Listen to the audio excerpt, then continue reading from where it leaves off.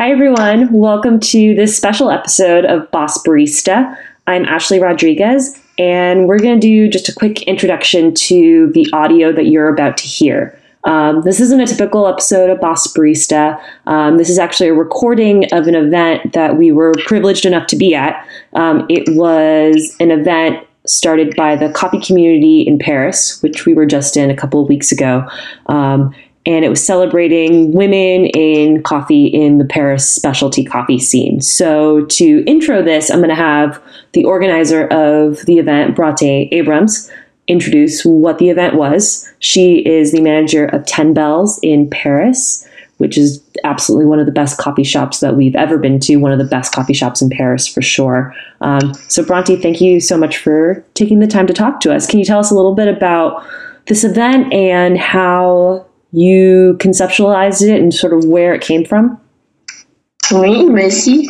Yeah, I can totally tell you about that. So I've been working in Paris Coffee for 2 years now, and slowly over the last few months there's been an ongoing discussion talking about the coffee culture in Paris, who participates, and particularly the issues that maybe women might come up against. So over this time, we kind of felt the need to organize more and to meet together for the first time. So this event was not just a single night only, but it was the official launch of this new community that we call Café, with two E's, which in French turns it into a feminine word. So it was the first night of many, hopefully, and it was really the first time in Paris that a group of people have met together to talk about coffee culture rather than just the product and manufacturing. Mm-hmm. Can you tell us a little bit about the specialty coffee movement in Paris? Because you and I talked a little bit about it when I was there, and you mentioned that this is still a really new community, essentially. That's exactly it, yeah.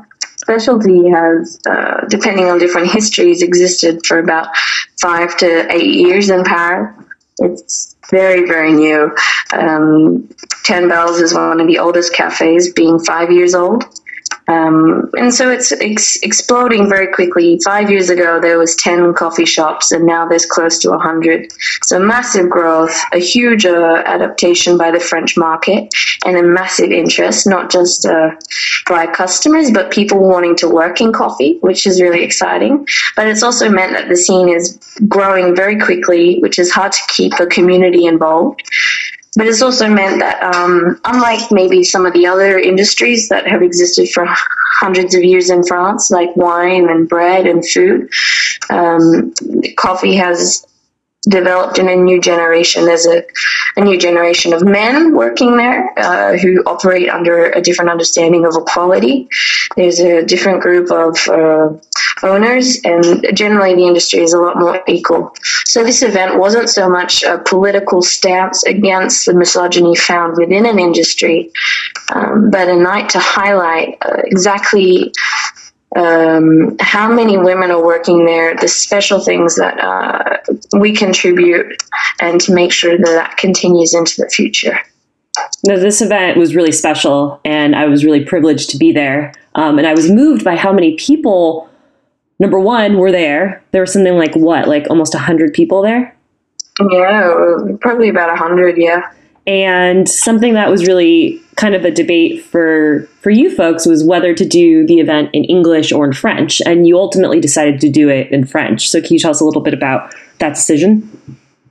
Completely. Paris is one of those cities. It's had a mix of people living in it for a very long time. Unlike the rest of France, which is almost completely French speaking, Paris has always had different languages spoken. And because the coffee scene was started so recently, there was a lot of foreign people involved in its development. Any cafe you walk into Paris now, you probably would at least find one foreigner on staff, because we're just so integrated into the scene, and that's just also Parisian life.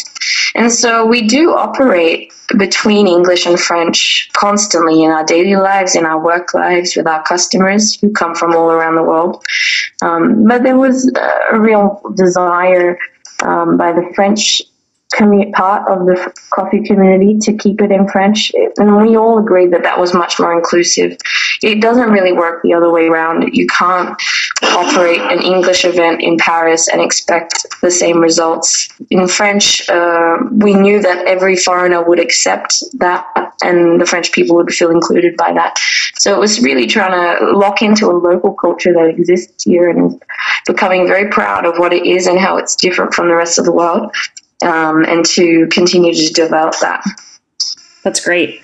So without further ado, we're going to release the unedited audio from this event. It's about an hour and a half long. It's in French. So if you don't understand, that's okay. But to our French-speaking fans, we hope that you appreciate what you're about to listen to. And this is an incredible event. Like I said, I was super lucky to be there. And even though I didn't understand what was being said, you could feel how excited and how really moved, I think, the community was to just have a place to come together and share these thoughts. If there are other international coffee communities that do events, we would love to hear more about them. We're definitely excited to do this first collaboration with you and with the Paris coffee community and showcase what's happening internationally. So thank you, Bronte, for bringing this to our attention and for having us. You're welcome. And maybe just a quick summary for those who don't speak French. What you're going to hear is going to be an interview of 4 women who work in the industry, profiling on their different jobs, ranging from barista to coffee owner to consultant to roaster, where they profile in on their roles exactly, and they speak individually about that. And then we move on to a discussion talking about the coffee community and what women feel the issues for them. Perfect.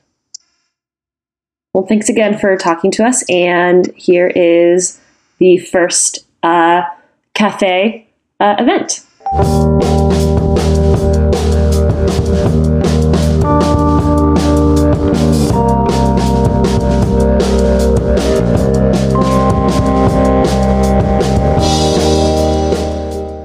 Bon, on commence très bienvenue pour la première soirée. On est tous ensemble.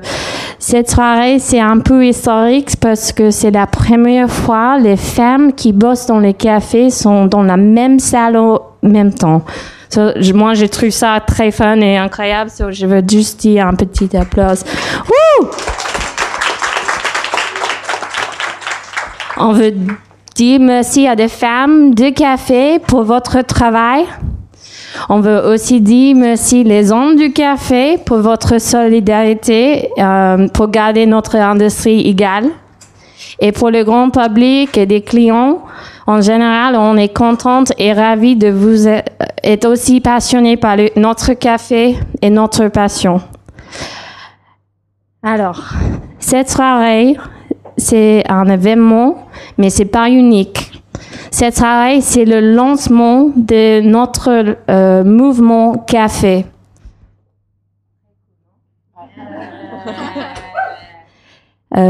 Café, c'est une communauté de travailleuses de l'industrie du café qui sont regroupées pour se mettre en réseau et se soutiennent les uns et les autres.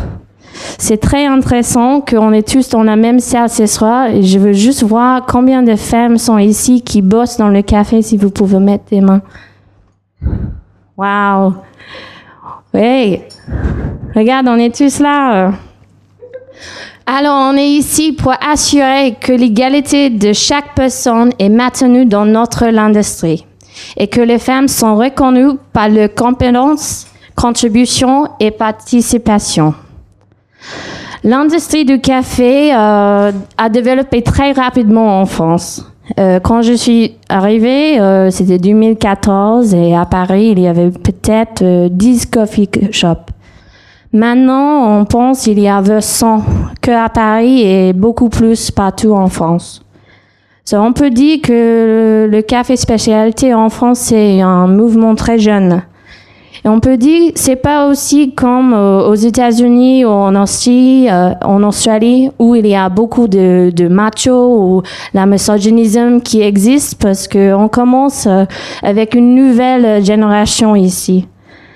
Une caractéristique très spéciale de le mouvement café à Paris et en France, c'est qu'il y a beaucoup de femmes. On est nombreux, on pense peut-être 50%, et on participe et on fait des choses incroyables. Ce soir, on veut assurer que les femmes continuent d'être considérées compétentes à la pointe du culture du café. On est essentiel à cette industrie et fait beaucoup de choses talentueuses. Et cette soirée, c'est pour célébrer et pour mettre en lumière toutes les choses importantes qu'on fait et pour assurer que celui-là est reconnu par l'industrie, dans le média, par nos clients et le grand public. Et si vous n'êtes pas dans l'industrie et si vous n'êtes pas une femme, on espère que vous sachiez, vous êtes une partie indispensable de cette communauté aussi. Et ce soir, on espère mettre en lumière l'industrie du café et partager une discussion. Et on commence juste avec 4 femmes. C'est une partie de la communauté café en général. Et ces 4 femmes, ils ont des origines très différentes, avec des uniques histoires, avec des postes de travail différents, mais avec une passion en commun, le café. Je vais demander si les 4 femmes peuvent venir sur la scène avec moi.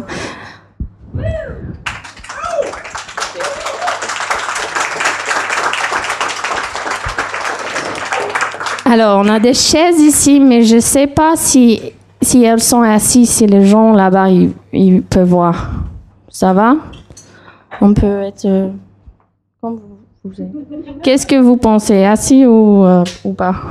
Stand up, guys.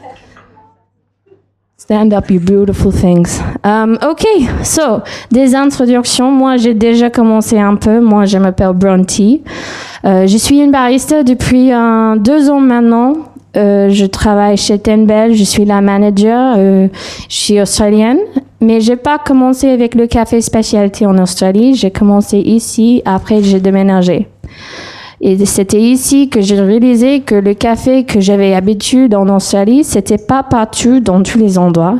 Et j'ai cherché pour le bon café à Paris, et comme je disais, j'ai trouvé vers Verdi's.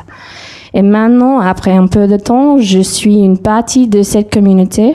C'était là-bas que j'ai trouvé la vie que je veux. J'ai trouvé une ville ouverte. C'est à grâce du café que je connais beaucoup de monde et j'ai appris le français et maintenant j'appelle Paris my home. So ça c'est moi. Je vais passer à mademoiselle, à madame. Mademoiselle, je pense. Bonsoir tout le monde. Alors, je m'appelle Mihaela, je travaille comme torréfactrice en chef. Je pense que c'est head barista en français pour Café Belleville. Ça fait 5 ans que je suis à Paris, ça fait 4 ans que je travaille dans le café. Je détestais le café avant de déménager à Paris, donc tout ce que j'ai appris et tout ce que j'ai découvert, c'était à cause de cette scène qui se passe en France. Et j'ai tombé sur le café parce que j'avais besoin de Wi-Fi, donc j'ai tombé sur un coffee shop et ça goûtait pas dégueulasse, donc je me suis dit tiens, il y a quelque chose dedans et j'ai commencé à poser des questions à mon barista finalement. Et d'ici 3 mois après, j'ai fait un cupping, une dégustation de café que beaucoup d'entre vous peut-être ont déjà fait avec Café Belleville en février il y a 3 ans. Et là, j'ai tombé sur un café qui m'a rappelé mon enfance et ma grand-mère et ses gâteaux. Donc, j'étais super émue. J'ai commencé à pleurer devant des gens que je connaissais pas. Et j'ai fini par quitter mon école, quitter mon travail et juste faire du café à un temps très, très complet depuis. Donc, voilà.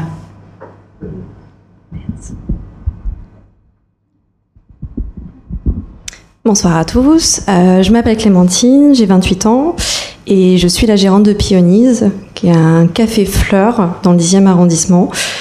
Total newbie du café et assumé. J'ai découvert le café il y a 3 ans avec Lucie, ici présente, qui m'a fait découvrir les coffee shops et qui m'a donné l'amour du très bon café. Et j'ai eu l'opportunité d'ouvrir un shop et je me suis formée, j'ai apprécié, j'ai aimé et voilà. Maintenant, ça fait 1 an, on a fêté les 1 an de Peonies il y a quelques semaines à peine. Voilà. Bonsoir à tous, moi c'est Lucie, je suis dans l'industrie du café depuis maintenant 2 ans. J'ai commencé en fait parce que mon but principal c'est d'ouvrir mon propre shop et du coup il y a 2 ans j'ai commencé chez Fragment, un coffee shop pas très loin d'ici, en tant que cuisinière. C'est déjà en commençant en cuisine que j'ai appris à bien goûter le café, etc. Et mon envie principale était de devenir barista. Donc après mes shifts, j'allais derrière la machine, j'apprenais vraiment comment extraire un bon café, ce qu'était le café de spécialité. Et après, j'ai travaillé chez Ten Bells. Et maintenant, aujourd'hui, je suis head barista, donc manager au Hoxton, qui est un hôtel qui vient d'ouvrir à Paris. Et voilà.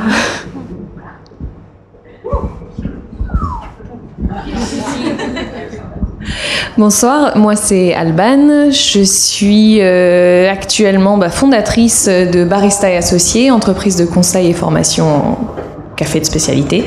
Ça fait un peu plus de 5 ans maintenant que je suis dans le café de spécialité. J'ai découvert d'abord le coffee shop en Australie, comme beaucoup, parce que quand on est à l'étranger, qu'on habite dans une auberge de jeunesse, on a besoin aussi d'un endroit où on se sent un peu chez soi, et c'est ce que le coffee shop a tendance à faire. Donc j'ai découvert d'abord le coffee shop, je suis rentrée en France, et là je me suis dit, je vais pas reprendre mes études de droit et sciences politiques, c'est un peu trop chiant, donc je vais travailler en tant que barista, je vais retourner en Australie.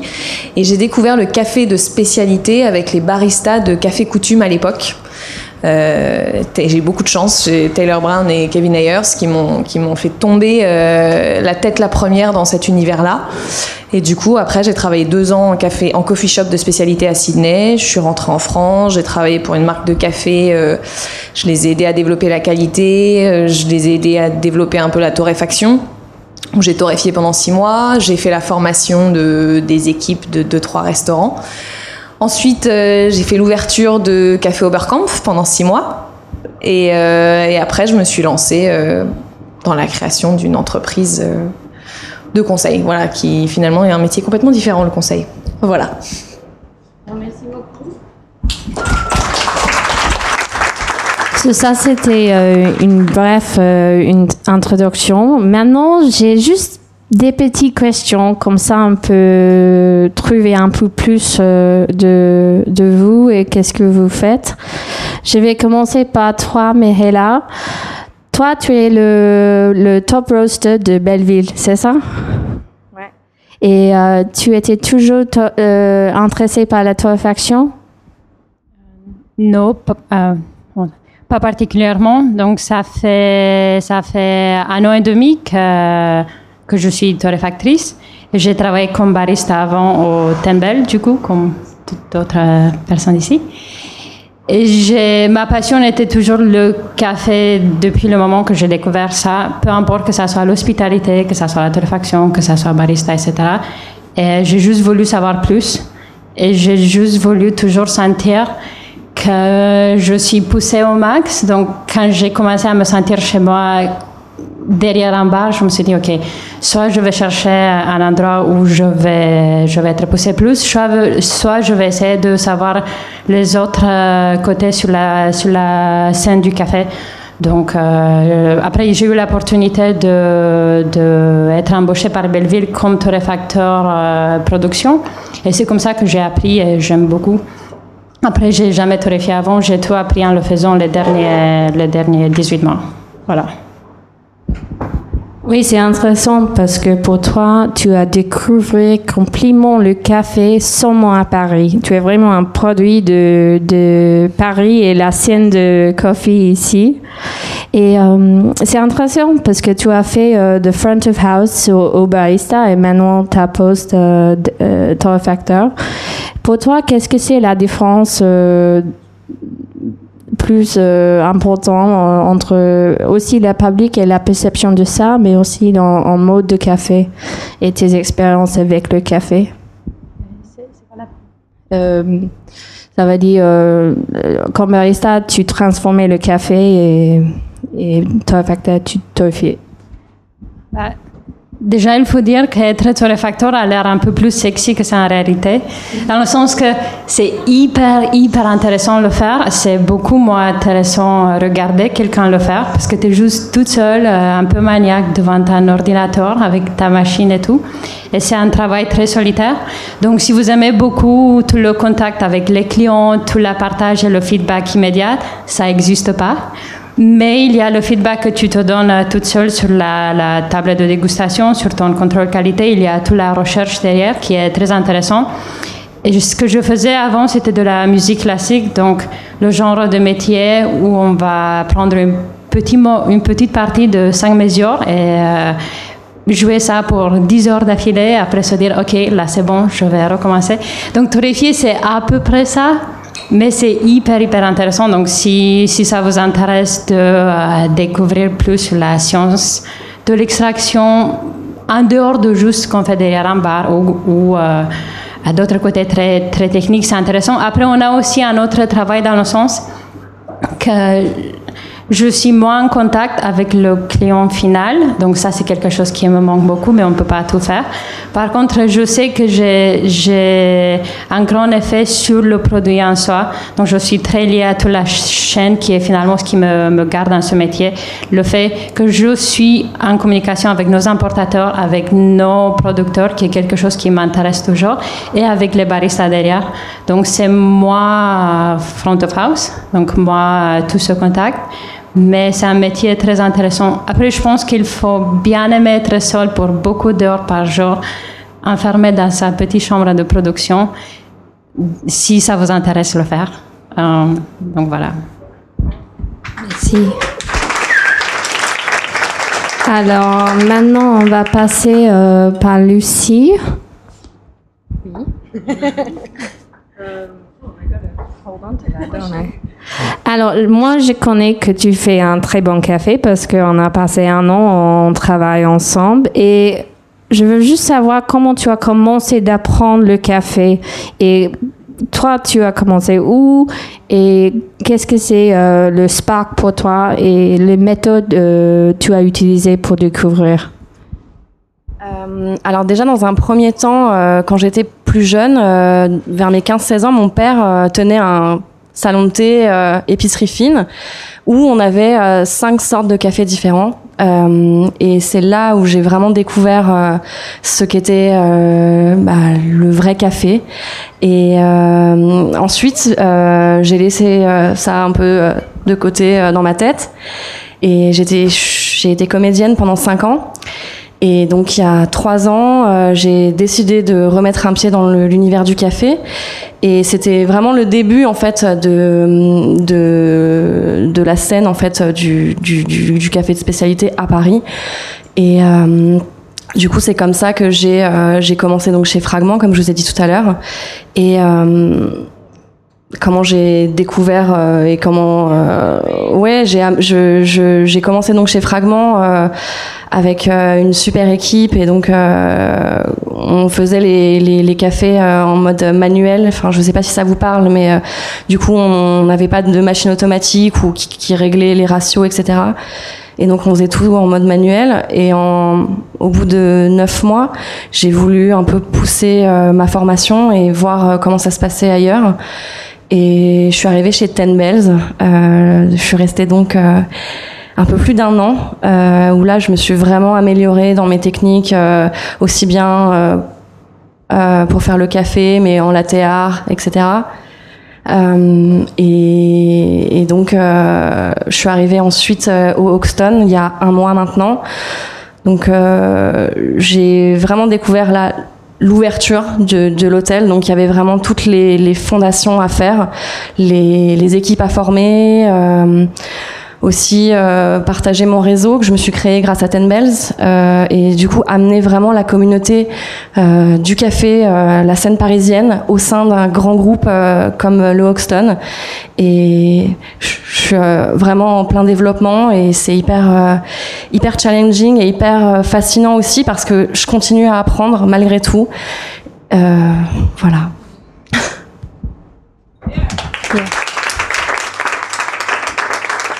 Alors, Alban, là-bas. Tu étais là depuis un peu de temps à Paris et tu étais dans la scène. Maintenant, tu es entraîneur. Et qu'est-ce que tu trouves quand tu es en train d'entraîner quelqu'un? Tu parles avec qui et qu'est-ce que c'est tes méthodes d'apprendre? Tu trouves quoi avec tes clients? Bonne question. Le métier d'entraîneur, déjà je pense que si on n'aime pas transmettre, c'est pas la peine. Moi je sais pas faire autrement, enfin c'est quelque chose depuis que je suis toute petite, j'aime beaucoup poser des questions mais aussi enseigner ce que j'ai appris. Qu'est-ce que je trouve en tant que formateur? Ce que j'observe c'est qu'il y a de plus en plus de demandes. Je pense qu'on est dans une industrie qui est clairement émergente, mais on a de plus en plus de personnes qui sont conscientes de ce que représente le métier de barista. On a de plus en plus de personnes qui se rendent compte que c'est un métier, que c'est pas juste un passe-temps et que ça demande des vraies compétences, un vrai entraînement, qu'on n'est pas uniquement formé après une semaine de pratique, une semaine de stage. Ça, c'est très très fort dans la façon dont je forme les gens et je pense que je trouve un gros écho à ce niveau-là quand je dis, si vous faites la formation avec moi, il y a une formation initiale, mais il y a aussi 4, 5, 6 mois de suivi où je m'assure que tout a été bien compris. Voilà. Maintenant, clairement, si les personnes que je forme n'ont pas un minimum de motivation elles-mêmes et si le patron du coffee shop ne comprend pas l'intérêt de vraies compétences chez le barista, c'est plus difficile de transmettre. Il faut avoir quelqu'un qui est conscient qu'il y a de la valeur dans le métier de barista et quelqu'un qui travaille pour un patron qui est lui aussi conscient de cette valeur-là.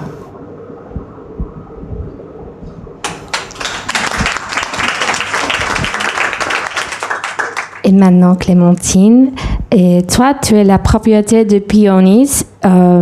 Comment tu as décidé de lancer un café et comment ça s'est passé cette année? Alors, au tout début, on voulait monter quelque chose ensemble avec Lucie. C'était une idée qui est un peu tombée comme ça. On s'est dit, allez, viens, on fait ça. L'idée a fini par s'étioler un petit peu. Moi, le temps passant, j'ai fini par rencontrer un associé. Je me lassais, tout comme toi, de mon métier que j'avais à ce moment-là. Et pour moi, ça a été cette idée qu'ont beaucoup de personnes, des filles, ont notamment quand elles sont petites, c'est se dire, tiens, j'aimerais bien avoir mon petit café à moi, où les gens viennent manger des bons gâteaux, boire du bon café et se sentent bien. Et je me suis dit, tant qu'à faire, autant faire les choses bien, donc autant avoir du très bon café. Donc je me suis tournée vers Coutume, qui m'a formée. J'ai fait une semaine de formation du coup là-bas. J'ai appris énormément. J'ai fait quelques shifts chez eux aussi pour me rendre compte de ce que c'était vraiment que la réalité d'avoir beaucoup de commandes d'un coup, etc. Parce qu'après coup, c'était à moi de former mes équipes. Donc il fallait que j'en sache quand même plus qu'un minimum. Pour moi, ça m'a paru tellement d'infos d'un coup et tellement de choses parce que c'était complètement nouveau. Mais au final, ça m'a pris au trip tout de suite et voilà, je me suis sentie dans le bain assez rapidement.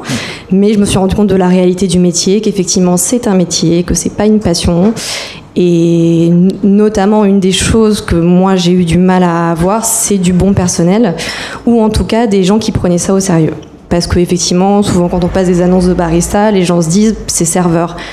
Mais barista, ça n'a strictement rien à voir avec le métier de service. Ça en fait partie, mais c'est un infime pourcentage de ce qu'est vraiment le métier. Donc c'est ça qui a été pour moi la plus grosse mission. Ça n'a pas été tant de me former moi, ça a été effectivement de trouver les bonnes personnes pour m'accompagner dans cet univers-là. C'est pour ça qu'au tout début, Lucie m'a beaucoup aidée parce que c'était la personne la plus proche de moi qui était formée, qui était apte à m'aider. Mais après coup, il a fallu trouver les bonnes personnes. Donc aujourd'hui, c'est le cas, mais j'ai mis 1 an. J'ai essayé beaucoup de personnes et j'ai fini par trouver voilà, mes 2 baristas que j'ai formés. L'une d'entre elles avait bossé avant à Newcastle, donc c'était aussi intéressant d'avoir une approche différente qu'une approche française du café. Et ça apporte une valeur ajoutée aussi au shop aujourd'hui. Voilà. Tu parles de quelque chose très intéressant là, il y a des scènes différentes qu'à Paris et en France. Peut-être on peut parler un peu entre nous. Qu'est-ce que tu trouves spécial sur le café à Paris, la scène qu'on a ici, comment ça a développé? Eh ben, tu étais ici depuis le plus longtemps. Qu'est-ce que c'est les changements et des choses que tu trouves spéciales à Paris? Alors, pour moi, ça fait pas si longtemps. Je suis revenue en France en 2012 pour faire ma formation. Donc, c'est le moment où vraiment il y avait ce gros boom dans les coffee shops. Mais je suis repartie immédiatement à Sydney. Je suis revenue il y a 3 ans à Paris. Déjà, la différence par rapport à entre la scène française et la scène australienne, c'est je risque peut-être de pas me faire des amis là, mais pour moi c'est le professionnalisme. En Australie, le métier de barista, le métier de propriétaire de coffee shop, c'est des choses qui sont vraiment, vraiment prises au sérieux. Un bon barista, je pense que les meilleurs salaires pour un barista en Australie, ça va être dans les $80 de l'heure, $75 de l'heure. Le salaire moyen étant de $20-25 pour un barista, plutôt 20 on va dire. En France, le métier de barista était pas ou peu reconnu il y a 3 ans. C'est-à-dire que t'es barista, t'es payé le SMIC, t'es payé moins qu'un serveur, tu n'es pas forcément respecté par la personne pour laquelle tu travailles, qui ne voit pas la valeur de ton métier. Et là, je trouve qu'en 3 ans, on s'est vraiment amélioré et on a vraiment une meilleure, comme je disais tout à l'heure, en fait, on a une meilleure conscience du fait que c'est un métier, qu'on a besoin de le valoriser. J'ai de plus en plus de personnes, franchement, j'ai 4 mails par semaine de personnes qui me demandent « Alban, est-ce que tu connais un barista expérimenté ? Je recrute, voilà. » Donc c'est bien, c'est que le métier se professionnalise vraiment, les attentes augmentent de la part du marché, enfin du grand public, mais aussi de la part des propriétaires de coffee shop. Et maintenant, il va falloir que les salaires suivent, parce que je trouve aussi que vouloir travailler avec un barista expérimenté, c'est super, mais pourquoi est-ce qu'un barista expérimenté voudrait travailler dans un coffee shop, en fait, si c'est juste pour faire 1 kilo de café par jour et travailler dans un environnement qui n'est pas forcément stimulant en termes de connaissances, c'est-à-dire qu'on travaille avec personne de plus expérimenté, on doit se pousser soi-même, le patron nous soutient de loin parce que être propriétaire de coffee shop, c'est beaucoup de travail. Je pense que Clémentine, voilà, tu pourras le confirmer. Donc je trouve qu'il y a une évolution, il y a une conscience de plus en plus aiguë du fait que c'est un métier et qu'il faut des compétences professionnelles. Je pense aussi qu'on a encore du chemin à parcourir. Voilà.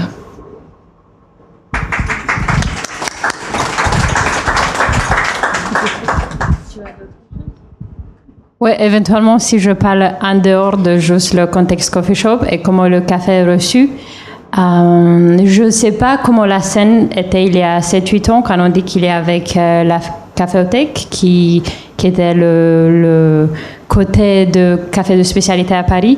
Mais depuis que moi je suis ici, j'ai vu les clients passer, je racontais aux filles tout à l'heure, il y a du citron dans vos espressos, c'est quoi cette merde, je ne connais pas.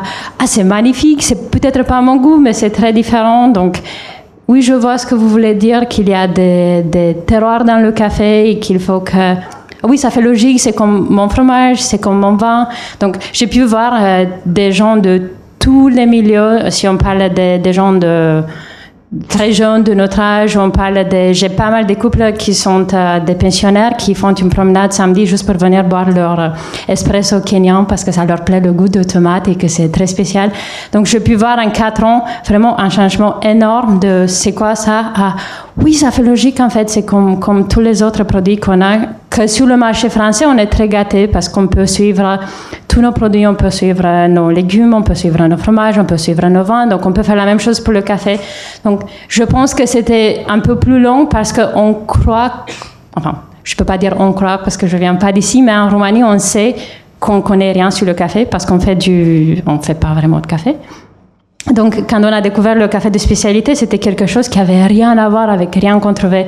Par contre, ici, on a tellement beaucoup de café comme endroit où on va, on prend tous un café ensemble entre amis. Donc, je pense qu'essayer de changer complètement ça a pris plus de temps, mais il y a tellement beaucoup de potentiel que c'est hyper intéressant d'être sur ce marché. Et là, si demain j'aurais l'opportunité d'aller n'importe où, je pense que c'est toujours ici sur le marché français aujourd'hui que je serais le plus intéressée de rester. Donc, voilà. Yeah. fait, je voulais rebondir sur ce que Mihaela a dit. En fait, notre métier, c'est de l'artisanat et on est en fait passionné par ce qu'on fait et donc on veut transmettre et parler en fait du produit qu'on travaille. Et je pense aussi que c'est ce qui permet aussi aux clients d'avoir de l'intérêt pour nos produits. C'est déjà notre passion, je pense. Oui, on est très passionné par le café, je suis d'accord.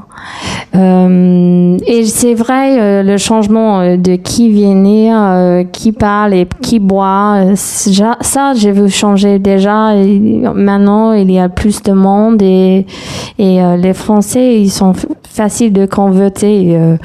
Vous êtes des bons clients. Maintenant, je veux parler un peu de... Juste pour rajouter une chose, pour ceux qui n'ont peut-être pas eu cette expérience, en Australie, la culture du café est très imprégnée. C'est un peu comme le vin en France. Vous essayez d'expliquer à un Français moyen ce que c'est que le bon vin et il va vous regarder, ouais, non mais t'es gentil, je suis français. Donc je sais ce que c'est le bon vin. Et donc du coup, ils vont être assez hermétiques. En Australie, c'est un peu la même chose avec le café. Enfin, moi, j'ai trouvé. C'est-à-dire qu'à l'époque où j'y étais, le café de spécialité, ça représentait 10% du marché, à peu près. Donc, c'était beaucoup de travail pour convertir la population au café de spécialité. Alors qu'en France, je trouve que si on leur explique que c'est un bon produit, comme ils se rendent compte que les cafés de brasserie, c'est pas bon, je les trouve plus ouverts. Donc, je trouve que là-dessus, on a vraiment de la chance. On a en plus un public qui est assez éduqué sur le palais, parce qu'on a quand même beaucoup de produits qui sont de très bonne qualité. Ce que je dis souvent, c'est on va au supermarché, on achète du jambon à 1 euro ou 50 centimes les 4 tranches. Je n'ai pas regardé les prix dernièrement du jambon, mais je vous laisse comprendre l'idée. Et c'est bon. Donc du coup, voilà, en comparaison, je pense qu'on a un public très réceptif. C'est intéressant de faire la comparison. Ouais. Désolée, mon français, c'est toujours en travail là. C'est ça pareil aussi. On travaille dans plusieurs langues et on vient de plusieurs pays. Et je sais qu'en Australie, on a beaucoup de problèmes avec les macho guys qui étaient là dans le café depuis 10-20 ans et c'était vraiment un métier masculin. Tu sais, le mec avec la barbe, avec des tattoos. Et c'est un boys club, tu vois. Les gens, ils veulent parler avec le barista. Et comment tu trouves la scène à Paris et ton expérience d'être une femme dans le café à Paris? Peut-être, Clémentine, on peut commencer.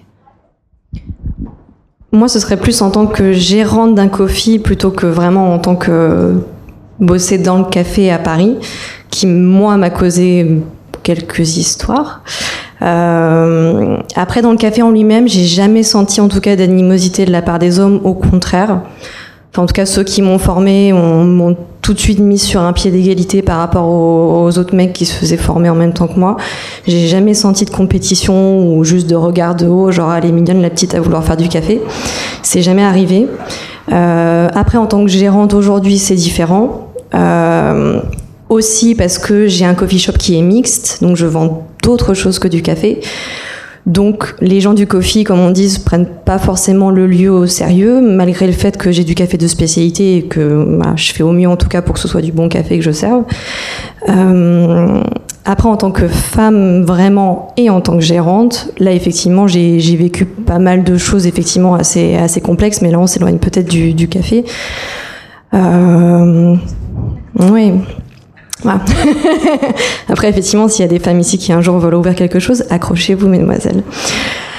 Parce que voilà, c'est la réalité, c'est la société d'aujourd'hui. Je pense que les médias en parlent assez en ce moment pour qu'on sache de quoi on parle. Voilà, ça a été compliqué de s'imposer, aussi bien en termes de fournisseurs que de travaux, que d'administratifs, que de tout ce que vous voulez. Encore une fois, dans le café, j'ai pas senti ça. Et j'espère que ça va continuer comme ça et que je suis pas la seule, en tout cas, à avoir eu un bon feeling avec les hommes du café. Mais voilà, en tant que gérante d'un lieu, en tout cas, c'est très difficile de s'imposer, c'est très difficile de montrer qu'on n'est pas là par hasard et qu'on sait ce qu'on veut. D'avoir confiance en soi aussi, et puis quelle que soit la personne qu'on a en face, que ce soit un homme ou une femme, de filer droit et d'assurer et d'assumer son projet jusqu'au bout. Voilà.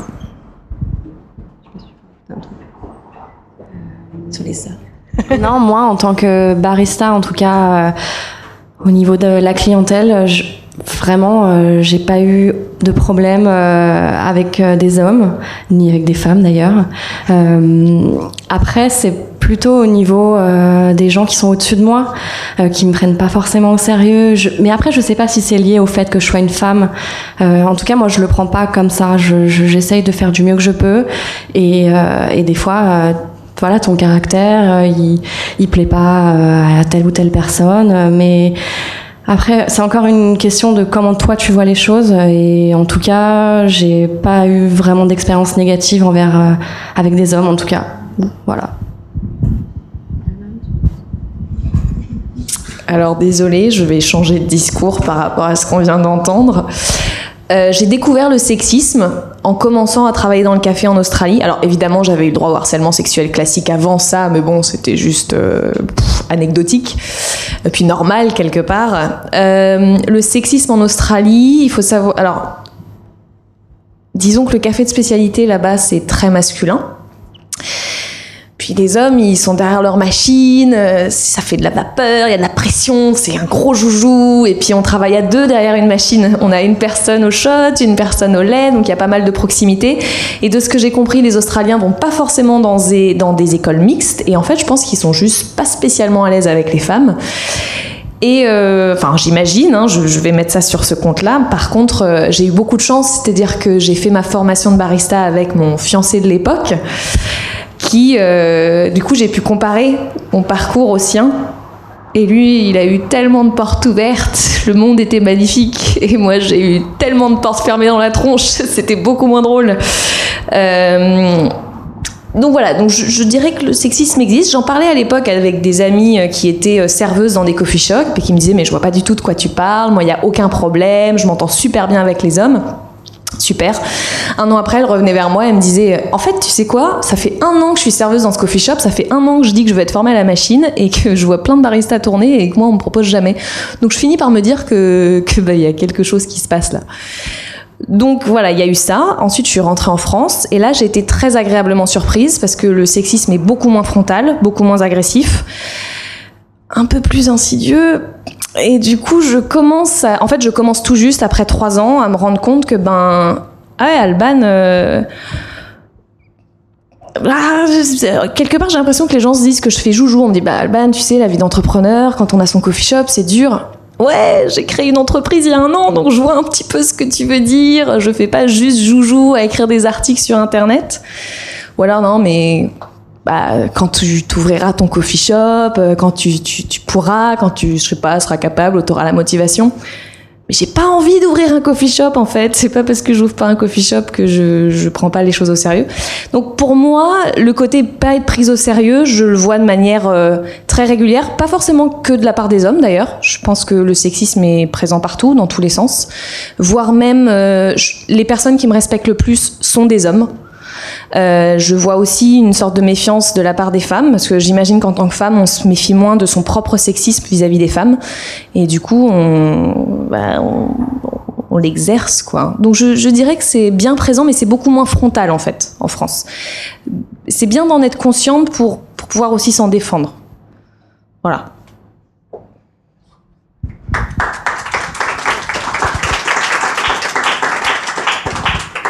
Alors, juste parce qu'on commence à parler de sexisme ou misogynisme et tout ça de manière plus générale que juste Paris, et parce qu'on est sur un marché qui se finit ici, et c'est une chaîne qui se finit ici, si on va parler de sexisme, il faut se dire que ça commence au pays de production, ça commence aux gens qui vont récolter les cerises, ça commence aux gens qui vont produire le café qui va venir ici, ça continue avec les importatrices qui vont devoir être toutes seules dans, je sais pas, des pays où la femme, elle est pas encore respectée de la même façon, qui est une sorte de sexisme qui a rien à voir avec ce qu'on retrouve nous de ce côté de la planète.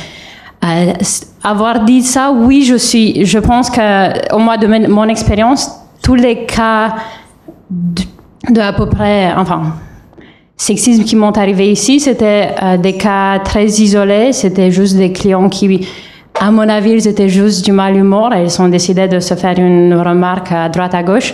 C'était jamais quelque chose que j'ai ressenti véritablement dans l'industrie ou avec les gens qui ont travaillé avec moi ou avec des gens que j'ai formés, ou etc. Donc, je pense que c'est plutôt quelque chose qui vient du côté de l'hospitalité, quelque chose que les serveurs ressentent plus. Donc, le côté de je sers comme barista, je pense que c'est plutôt sur ça qu'on le ressent plus. En tant que torréfactrice en France, j'ai pas eu de soucis. J'ai pas eu de soucis en tant que femme véritablement. J'ai eu pas mal de soucis en tant que roumaine en France. Donc, je pense que c'était mes premières impressions, c'était 2-3 mois de waouh, où je suis. Et après, je me suis dit, OK, ces gens me connaissent pas et je parle pas très bien leur langue non plus, donc ça fait logique que j'arrive pas à bien m'exprimer, mais que finalement, que quelqu'un dit quelque chose sur moi, ça veut pas dire que je suis comme ça.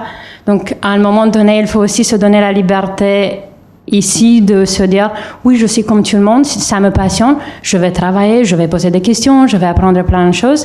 Et si une porte se ferme, c'est pas très grave, il y a plein de fenêtres ouvertes sur la droite et sur la gauche. Donc, voilà.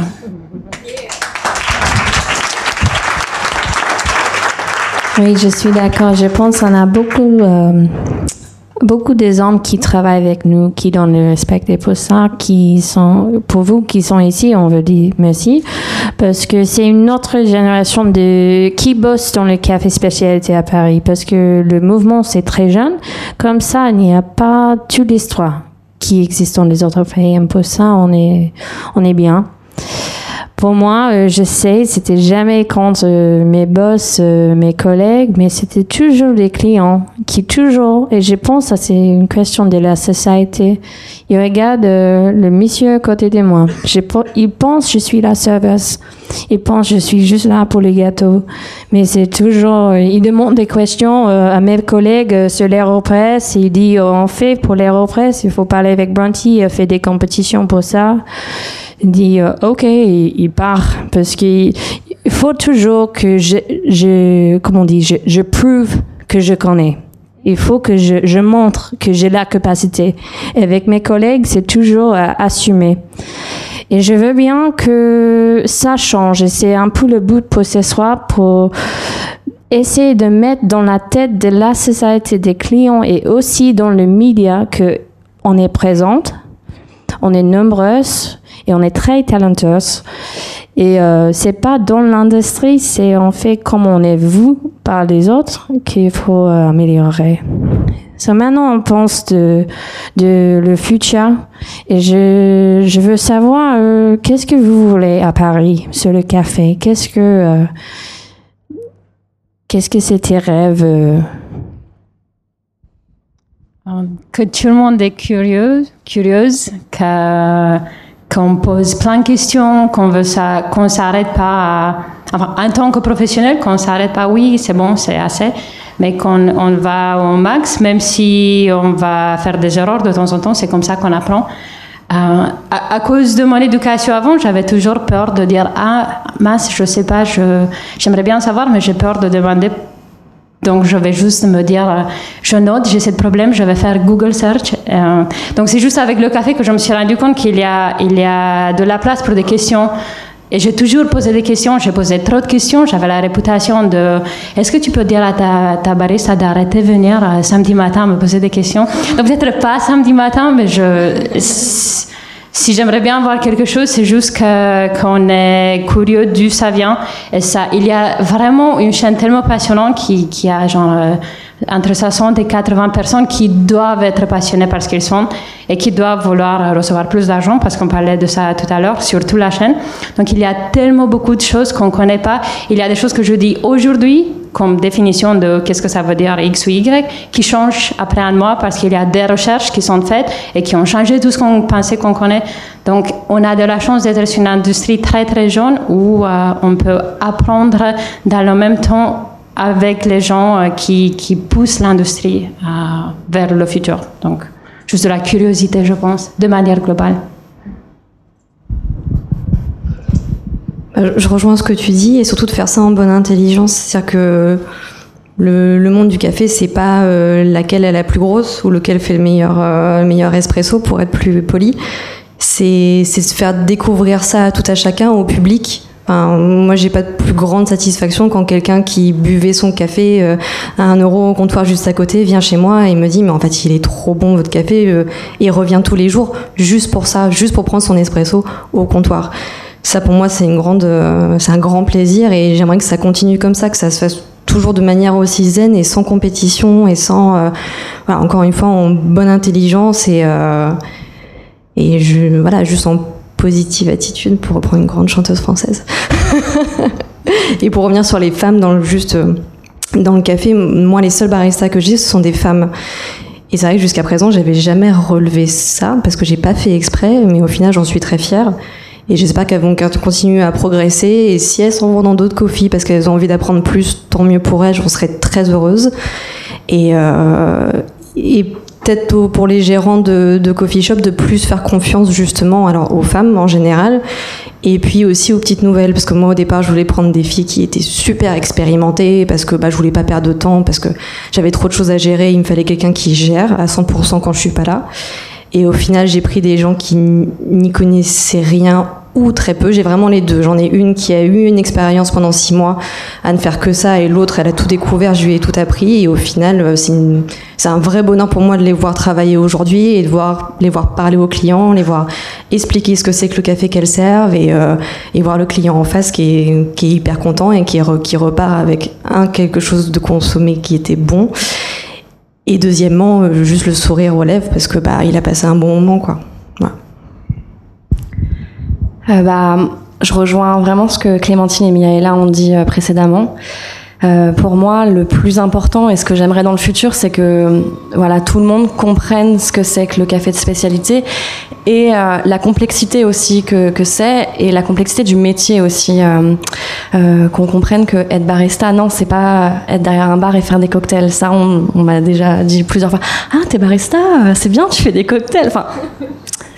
Mais je sais que on est vraiment là en pleine émergence, et je le vois même au sein de l'hôtel, donc du coup qui sert du café de spécialité, les clients qui s'intéressent à ce qu'ils ont bu, qui découvrent en fait le goût d'un café du Brésil, un café naturel, et qui viennent nous poser des questions. Et c'est ça exactement la curiosité, c'est juste aussi nous transmettre notre savoir-faire et notre passion, et de l'ouvrir à un plus large public. Et c'est un peu mon challenge aujourd'hui au sein d'un hôtel, de pouvoir délivrer mon savoir-faire et faire aussi travailler même des petites entreprises qui grandissent aujourd'hui à Paris. C'est créer une communauté et que le client en soit satisfait. Voilà. Alors, oui, je vous rejoins sur tout ça. Alors moi, je m'adresse plus aux professionnels dans mon métier, donc j'ai plus un angle pour les pros. Je dirais ne pas s'arrêter à notre niveau actuel. C'est pas parce que le grand public trouve que waouh, on est un super barista, waouh, on est sur un super coffee shop, toutes les blogueuses nous écrivent des articles dithyrambiques. Plus de points pour placer ce petit mot là.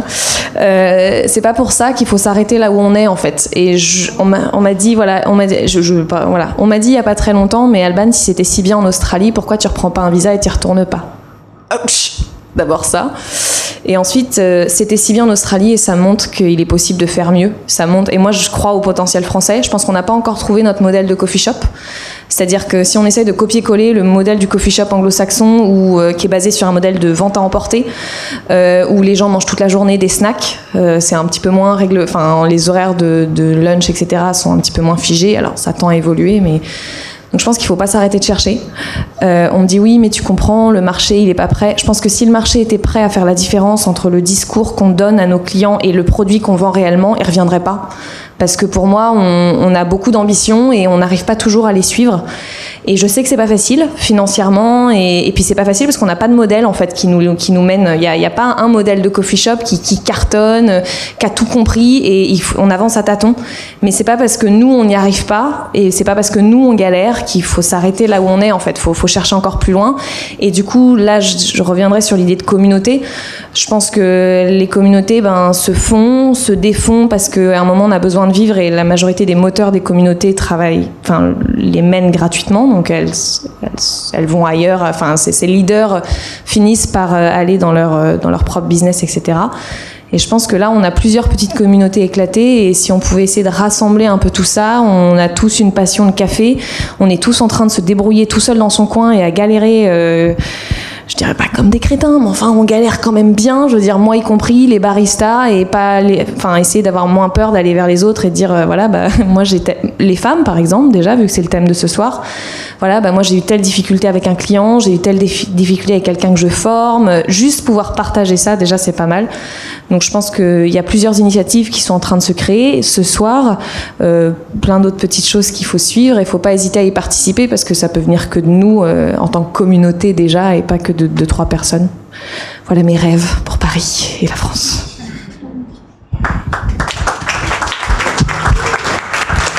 Oui, peut-être c'est un bon moment de dire que oui, cette soirée, c'est pas unique. Ici, c'est le lancement officiel du café, et c'est une communauté pour tout le monde. On va essayer chaque mois d'avoir une petite rencontre pour l'industrie. Comme ça, vous pouvez venir, on va changer la locale chaque mois. On peut partager, on peut penser des autres événements pour toujours montrer au public et les médias qu'est-ce qu'on fait. Et aussi, on peut partager, faire une communauté et être proche. So, pour suivre ça, vous pouvez chercher sur l'Instagram café.france, et aussi on est sur Facebook Café, et là-bas on va postuler tout ce qu'on va faire. So, j'espère que vous voulez participer dans notre communauté ensemble, et comme ça on peut être plus connecté dans le café à Paris. Je veux juste savoir s'il y a des questions, on a du temps, et si quelqu'un est nouveau ou pensez quelque chose, ça c'est le moment de demander.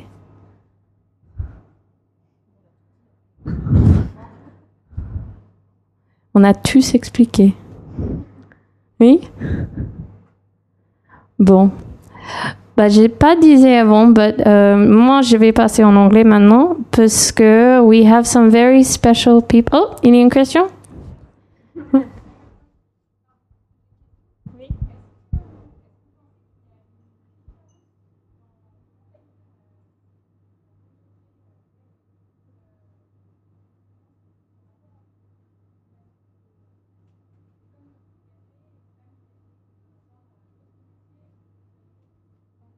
La question, c'est est-ce qu'on pense qu'il y a une différence entre le mentalité entre les femmes et hommes café contre les autres l'industrie?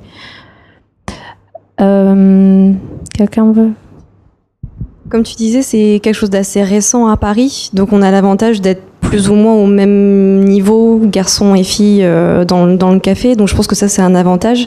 Donc on le sent beaucoup moins dans d'autres métiers qui peuvent exister depuis bien plus longtemps, et du coup parfois, voire très souvent, il y a effectivement les hommes qui prennent le pas sur les femmes. Dans le café, je pense que c'est différent parce que c'est assez neuf, à Paris en tout cas. Enfin, moi, c'est l'impression que j'ai.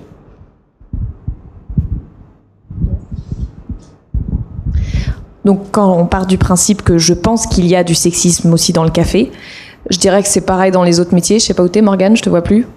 Okay. Ayant des amis qui travaillent dans plein d'autres industries que je rencontre, c'est partout pareil en fait. C'est une question de culture, donc c'est peut-être plus réduit dans certaines zones, mais pour moi c'est pas, on n'est pas plus mauvais dans le café ou plus meilleur dans le café. C'est un phénomène de société, donc je dirais ce que je vois c'est que c'est partout pareil. Alors on me dit ah oui mais c'est la restauration, c'est plus dur. Non, regarde dans ton industrie, tu verras c'est pareil.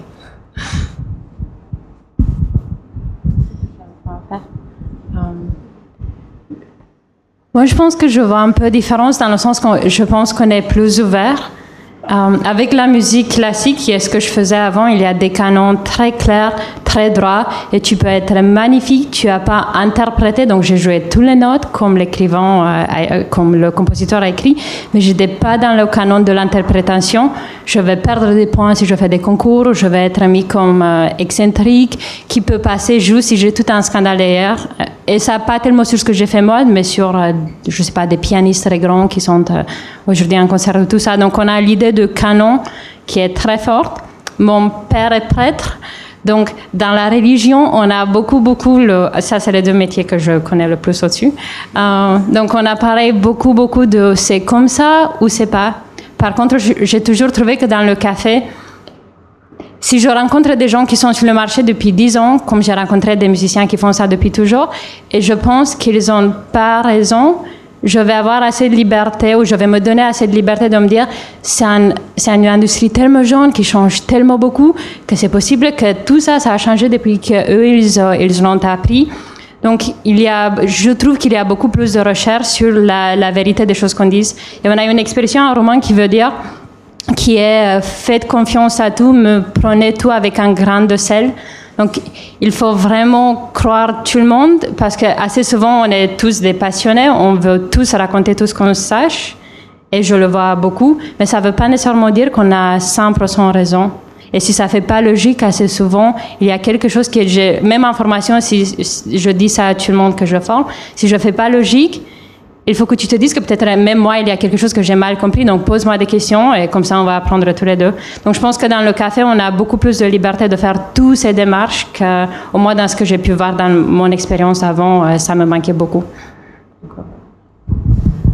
Oui, je pense aussi pas juste pour les femmes, mais dans le café, ça commence à être l'industrie très ouverte en termes de race, genre et habilité aussi. J'espère que ça continue, mais je pense dans la restauration en spécifique et le travail d'être une femme sommelière ou une femme chef, je pense c'est tellement dur et on pense à elle et on est là pour elle aussi. On avait réfléchi si on veut et on veut continuer. J'espère que Café peut être avec elle, avec son travail de la restauration, avec des métiers qui a existé plus longtemps que nous, parce que oui, je pense qu'il y a des différences dans les différentes industries. Notre question?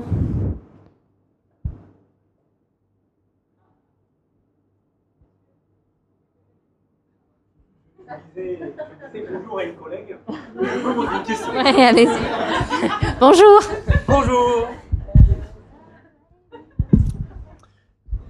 Alors, profitant du fait qu'il y a beaucoup de femmes et quelques hommes dans l'audience, et d'ailleurs bravo aux organisateurs et organisatrices pour cette manifestation, est-ce que vous avez un ask, quelque chose à demander aux hommes et peut-être aux femmes aussi, pour que tout ceci soit meilleur pour tout le monde?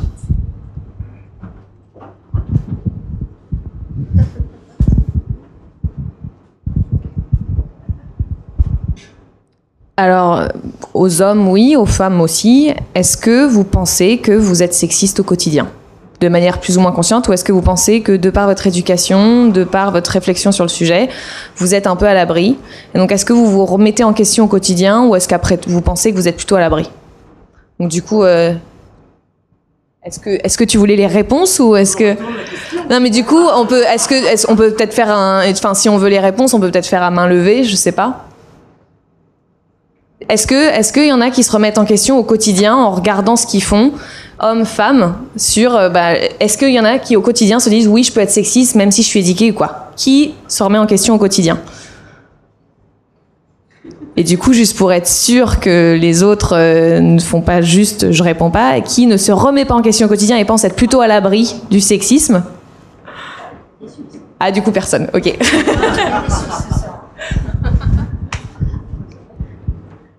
Est-ce que c'est okay si je reprends en anglais juste un peu? Yeah. I think for me, one of the most important parts of this group coming forward is to make sure that it works as a guardian, to make sure in the many ways that our industry is already equal, that it will continue so. It's going to be a board to highlight if there is injustice or inequality, not just against women, but in employment in general, so that we can call out on the media, on workplaces, and on customers and clientele and the industry more globally as well, when there is something that isn't right. So I hope that we don't have to do that. But I think that this will be a way to make sure that we coordinate, and the demands at this point aren't strong because we're all very excited about what's happening in this city, but to make sure that this industry continues to evolve equally and fairly, inclusively, and professionally. Il y a des autres questions? Peut-être j'ai moins une réponse à votre question.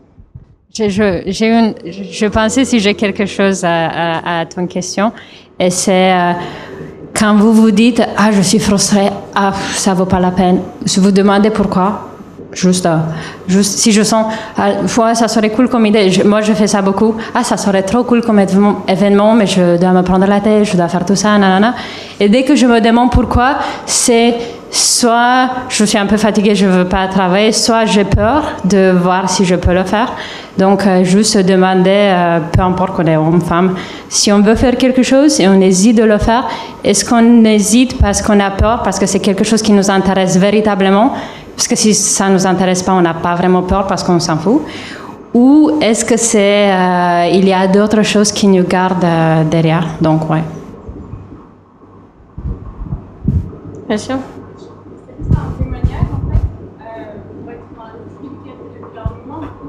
Tu veux?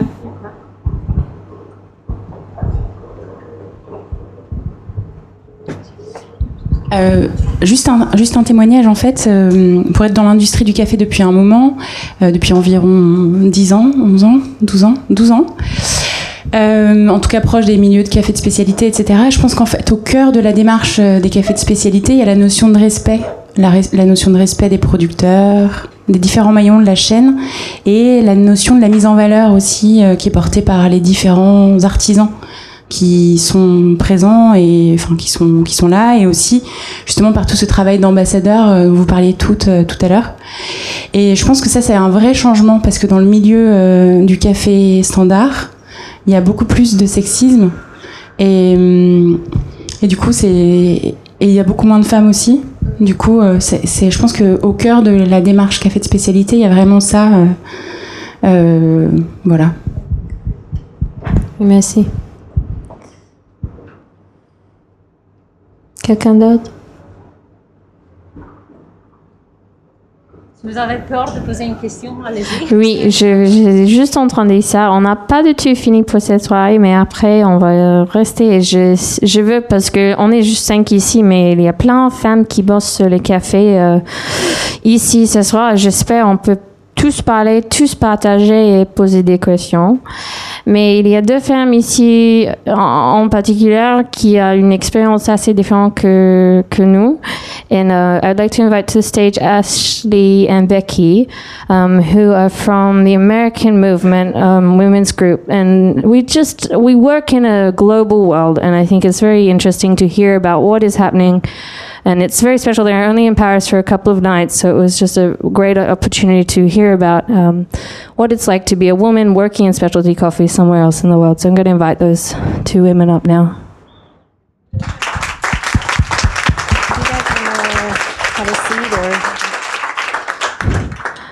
Well, now, yes, we're going international. Hello, welcome to the stage. Who are you? Bonsoir. Did I say that right? Yeah. I did it. Thanks. My name is Ashley Rodriguez. I live in Oakland, California in the United States. I run a podcast called Boss Barista, which is a feminist coffee podcast aiming to highlight voices in the coffee industry that we don't often hear from. So primarily women, but people of color, people who are often overlooked in the coffee industry. And I'm also the online editor for Barista Magazine. So we publish articles every day about what's happening in the coffee world. And we're really excited to be here. Everybody, I'm really inspired and moved seeing so many people come together. A lot of just different people too. There are a lot of men here, which I'm really excited about. We hosted an event called The Coffee Woman in Oakland about 3 months ago, and I think there were a lot of women there, which was really great. Maybe like 4 men. So this is really special just to start. So it's really great to see. I think you might have touched on it a little bit, that the movement needs everybody to be involved, not just women, not just people who are affected by racism and sexism and misogyny in general. Everyone needs to come together.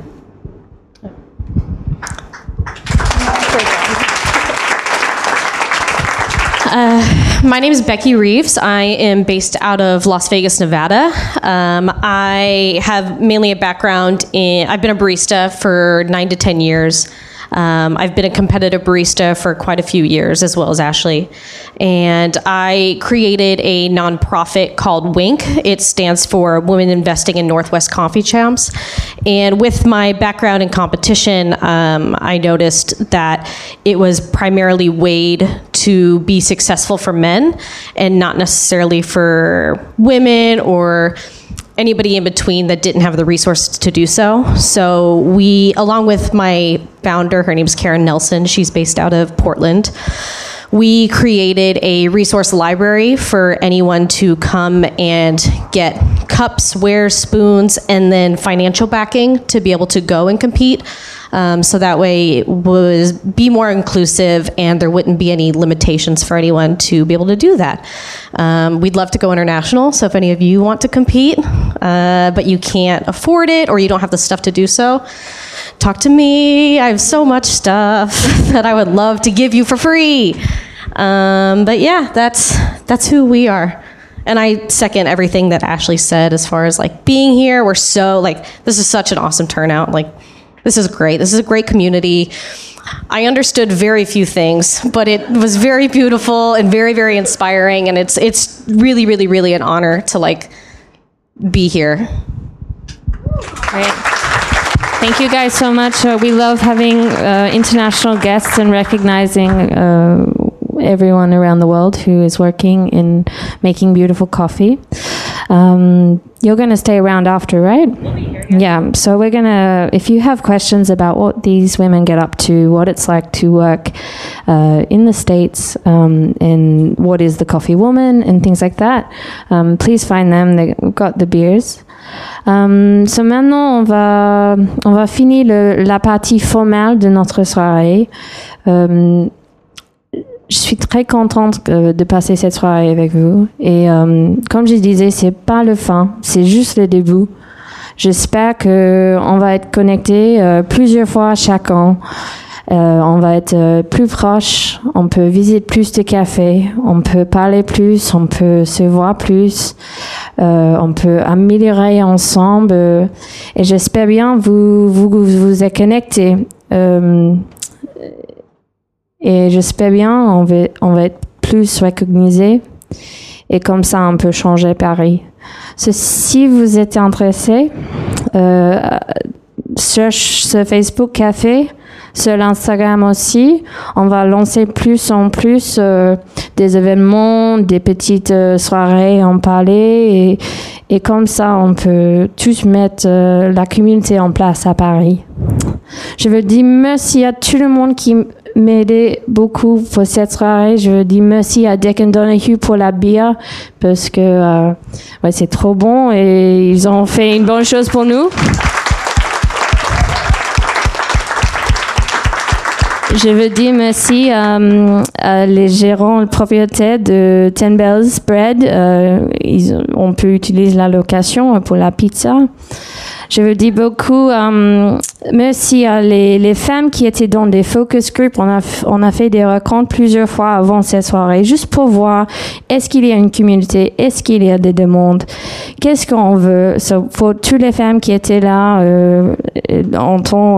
merci beaucoup pour votre participation. Déjà, je disais cette soirée, on est que le même disque qu'on était avant. J'ai déjà découvert beaucoup et je suis contente de l'expérience. Je veux dire merci à Jake qui m'aidait partout pour l'organisation de cette soirée.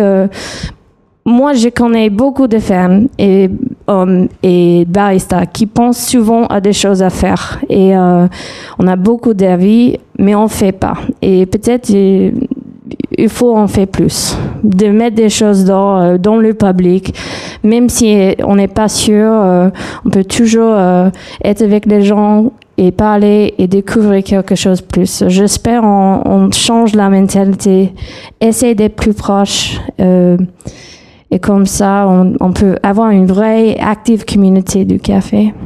So, merci beaucoup pour venir. J'espère à très, très, très bientôt. So, si vous voulez aider café, la bière, c'est pas juste pour ma poche, ça va aider pour payer tout ça qui s'est passé pour la promotion et tout. So, si vous continuez à boire, vous faites une donation. So, allez, et j'espère vous parler entre les femmes ici, les femmes là, et les femmes et baristas et clients entre vous. Merci beaucoup tout le monde.